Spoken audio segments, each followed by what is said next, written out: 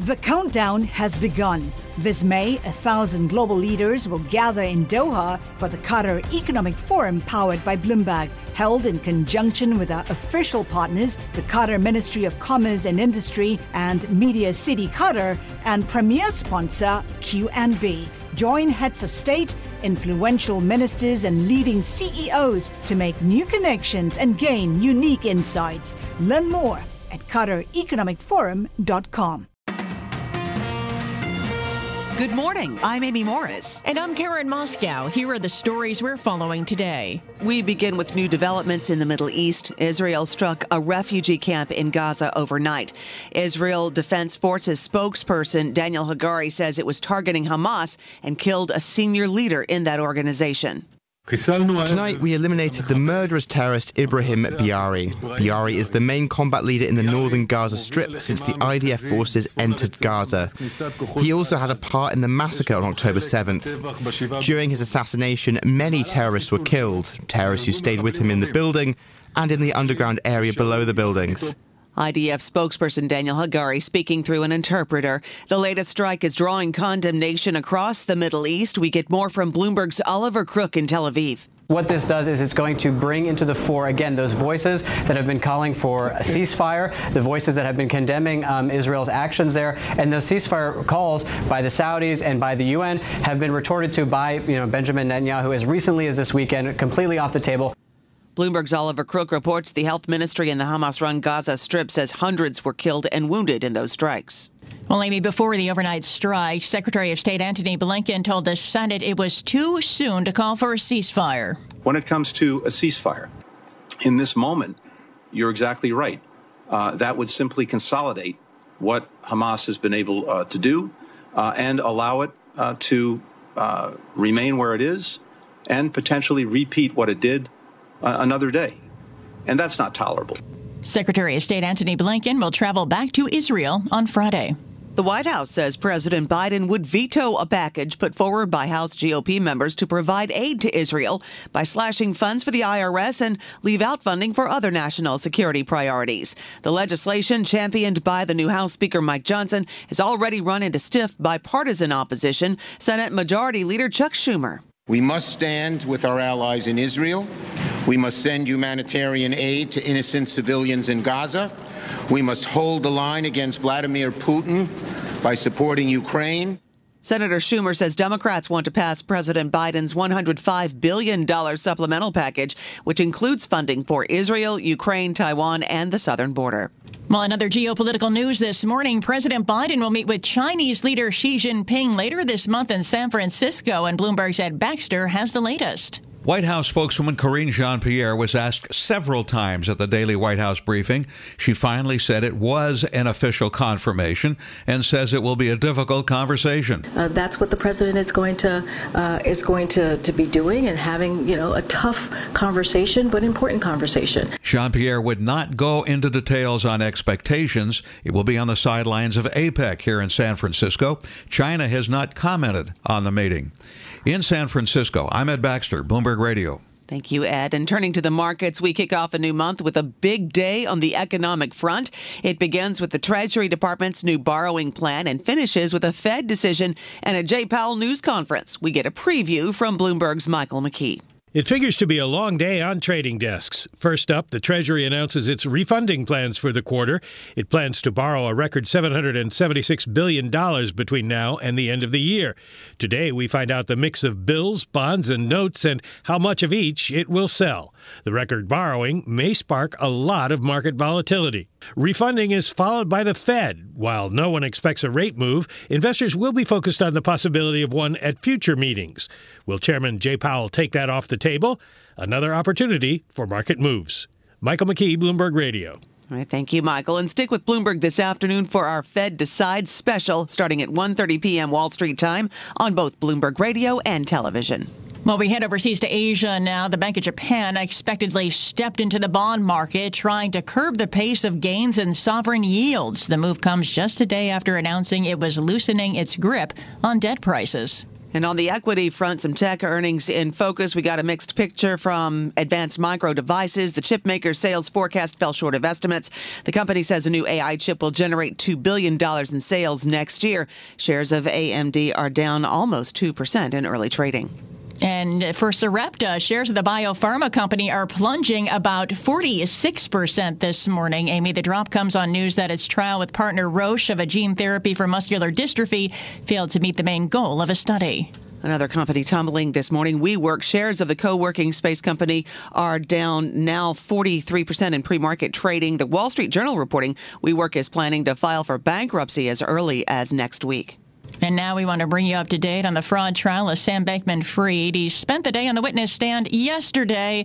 We get more from Bloomberg's Miserlena Agolfopoulou in New York. We must say that it was a tough run for SBF under questioning from federal prosecutors who really grilled him on the witness stand and got him to admit on some of the most important allegations in this case, including the fact that there was no proper hedging in the two companies that he was managing, including the fact that he was the one who signed off on a lot of their decisions, and also the fact that he was the one who made the decision to spend billions of dollars in investments through the hedge fund Alameda Research.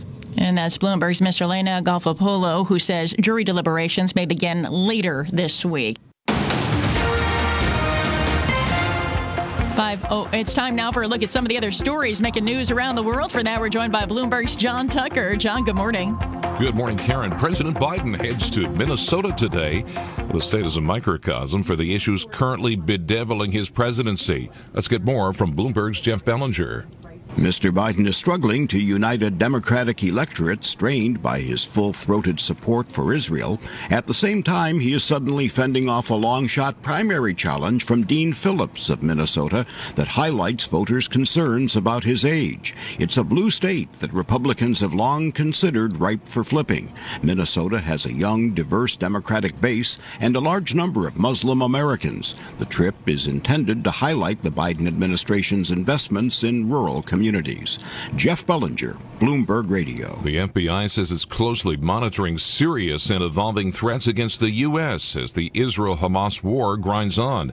FBI Director Christopher Wray. The reality is that the terrorism threat has been elevated throughout 2023, but the ongoing war in the Middle East has raised the threat of an attack against Americans in the United States to a whole nother level. During a meeting of the Senate's Homeland Security Committee, Wray said the most immediate concern is that violent extremists will draw inspiration from the events in the Mideast to carry out attacks against the U.S. A junior at Cornell University has been charged with making death threats online to Jewish students in an incident that roiled a campus battling anti-Semitism. 21-year-old Patrick Day was charged with posting threats. Anti-Semitic incidents have soared since the Israel-Hamas war began October 7th, and the conflict has bitterly divided dozens of campuses, including Harvard, Stanford, and the University of Pennsylvania. And a federal jury's verdict threatens to shake up the real estate industry. A jury found the National Association of Realtors is liable for $1.8 billion in damages for controlling the multiple listing service, or MLS, and for requiring home sellers to pay both the buyer and seller brokerage fees in a single transaction. Global news 24 hours a day and whenever you want it with Bloomberg News Now. I'm John Tucker, and this is Bloomberg. Karen. All right, John, thank you. Well, we do bring you news throughout the day right here on Bloomberg Radio, but now you can get the latest news on demand whenever you want it. Subscribe to Bloomberg News Now to get the latest headlines at the click of a button. Get informed on your schedule. You can listen and subscribe to Bloomberg News Now on the Bloomberg Business app, Bloomberg.com, plus Apple, Spotify, and anywhere else you get your podcasts. Time now for the Bloomberg Sports Update. Here's John Stashower. John. Karen, Game 4 of the World Series at Arizona. The Texas Rangers scored 5 runs in the second and aimed 5 more in the third. They led 10-0, held on to win over the Diamondbacks 11-7, and the Rangers now lead the series 3-1. They can win the first championship in franchise history in Game 5 tonight. Arizona did come from 3-2 down in the NLCS against Philadelphia. 7 teams have come back from a 3-1 deficit in the World Series. Marcus Semien last night, 2-run triple, then a 3-run homer. Corey Seager homered for the third time in the series. NBA in Phoenix, the Spurs were down by 20. Keldon Johnson stole the ball from Kevin Durant, hit a driving layup with a second to go, gave San Antonio its first lead of the night. The Spurs beat the Suns 115-114. Shake up in Las Vegas. The Raiders are 3-5, and they have fired Josh McDaniels midway through his second year on the job. General Manager Dave Ziegler also fired. The Raiders 3-5, 9-16 under McDaniels, who had great success as the Patriots offensive coordinator, but has now been fired as a head coach twice by AFC West teams. Antonio Pierce will be the interim Raiders head coach Sunday. It'll be actually against his former team, the Giants. We've heard for the first time from the college football playoff. The rankings have Ohio State number 1. Buckeyes had the wins over Notre Dame and Penn State. Georgia's ranked 2, then Michigan, then Florida State. John Stashower, Bloomberg Sports. From Silicon Valley to Wall Street, the promise and perils of artificial intelligence are playing out on the world stage. But what will the next phase of AI adoption look like? Which companies, from big tech to startups, will dominate? And where do the risks and unintended consequences lie? I'm Emily Chang. Join me at Bloomberg Tech in San Francisco, May 9th, to answer many of the industry's burning questions, alongside Snap's Evan Spiegel, Xbox President Sarah Bond, OpenAI's Brad Lightcap, top researcher Dr. Fei Li of Stanford, and many more. More details and just a few tickets left at Bloomberg.com/TechSF.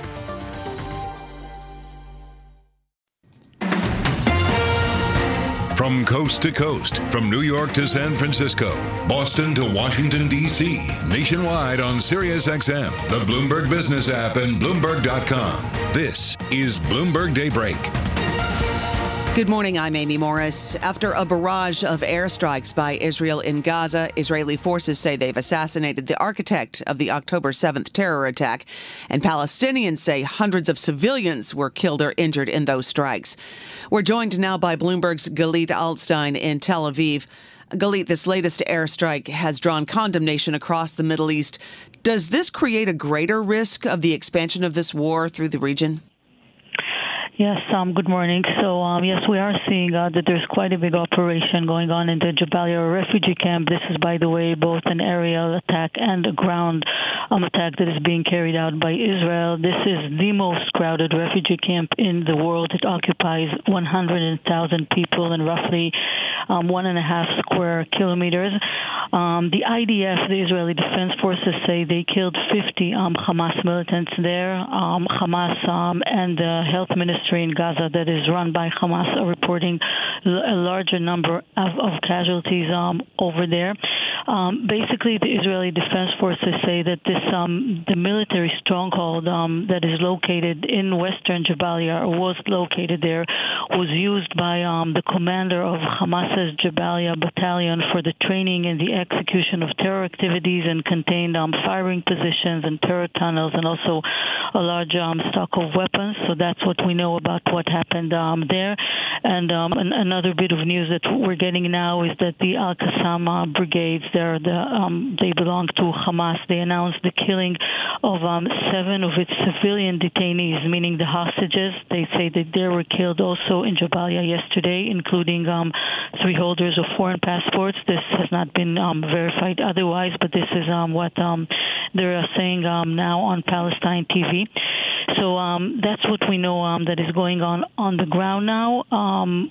We've not seen any, further response other than the rhetoric that you've mentioned. But of course, this is something to still follow. You mentioned the hostages and how they are reporting in Palestine that they are killing the hostages. What's the latest on the negotiations to free them? So yesterday we heard the head of Israel's National Security Council, Tzachi Hanegbi, and he said that as far as Israel can say and report at this time, there is no hostage negotiation. There's no deal that is in the near horizon. At least that's what he said. He also mentioned that Qatar, and that's according to him, has realized that Hamas was misleading them, quote unquote. So according at least to Israeli officials, that went on the record yesterday, there is no deal in sight at this time.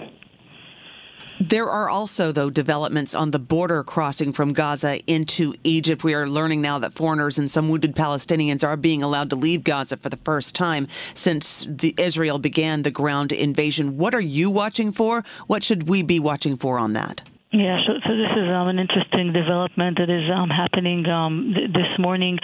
We're seeing foreign passport holders begin to exit Gaza into Egypt through the Rafah crossing. This is, like you mentioned, for the first time, I think actually since Israel began its aerial attacks on Gaza early in October.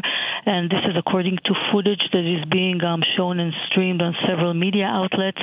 Hamas did say earlier that it expects some foreigners and dual nationals to be allowed into Egypt, including Red Cross workers and nationals from Australia, Austria, Jordan, and Indonesia. And we've also been getting reports that 80 wounded Palestinians will be transferred for treatment in Egypt. And it's interesting because we have been hearing Israeli officials ask that more wounded Palestinians be taken to hospitals outside of the Gaza Strip in Egypt. Also a field hospital that is planned to be set up near the border, as well as maybe some floating hospitals that will be coming into the area from countries like France and maybe others. And this is basically meant to take pressure off Israel to let fuel into Gaza, since Israel claims that Hamas has fuel and that the fuel it has facilitates not only hospitals but also underground commands and tunnels. And Israel wants to create pressure, on these places. They want to move as many wounded Palestinians outside of the Gaza Strip so that if the fuel runs out that is used to facilitate these underground command centers, then eventually these Hamas militants are going to have to come out as well. You're listening to Bloomberg Daybreak Today, your morning brief on the stories making news from Wall Street to Washington and beyond. Look for us on your podcast feed at 6 a.m. Eastern each morning on Apple, Spotify, and anywhere else you get your podcasts. You can also listen live each morning starting at 5 a.m. Wall Street time on Bloomberg 1130 in New York, Bloomberg 99.1 in Washington, Bloomberg 106.1 in Boston, and Bloomberg 960 in San Francisco. Our flagship New York station is also available on your Amazon Alexa devices. Just say, Alexa, play Bloomberg 1130. Plus, listen coast to coast on the Bloomberg Business app, Sirius XM Channel 119, the iHeartRadio app, and on Bloomberg.com. I'm Amy Morris. And I'm Karen Moscow. Join us again tomorrow morning for all the news you need to start your day right here on Bloomberg Daybreak.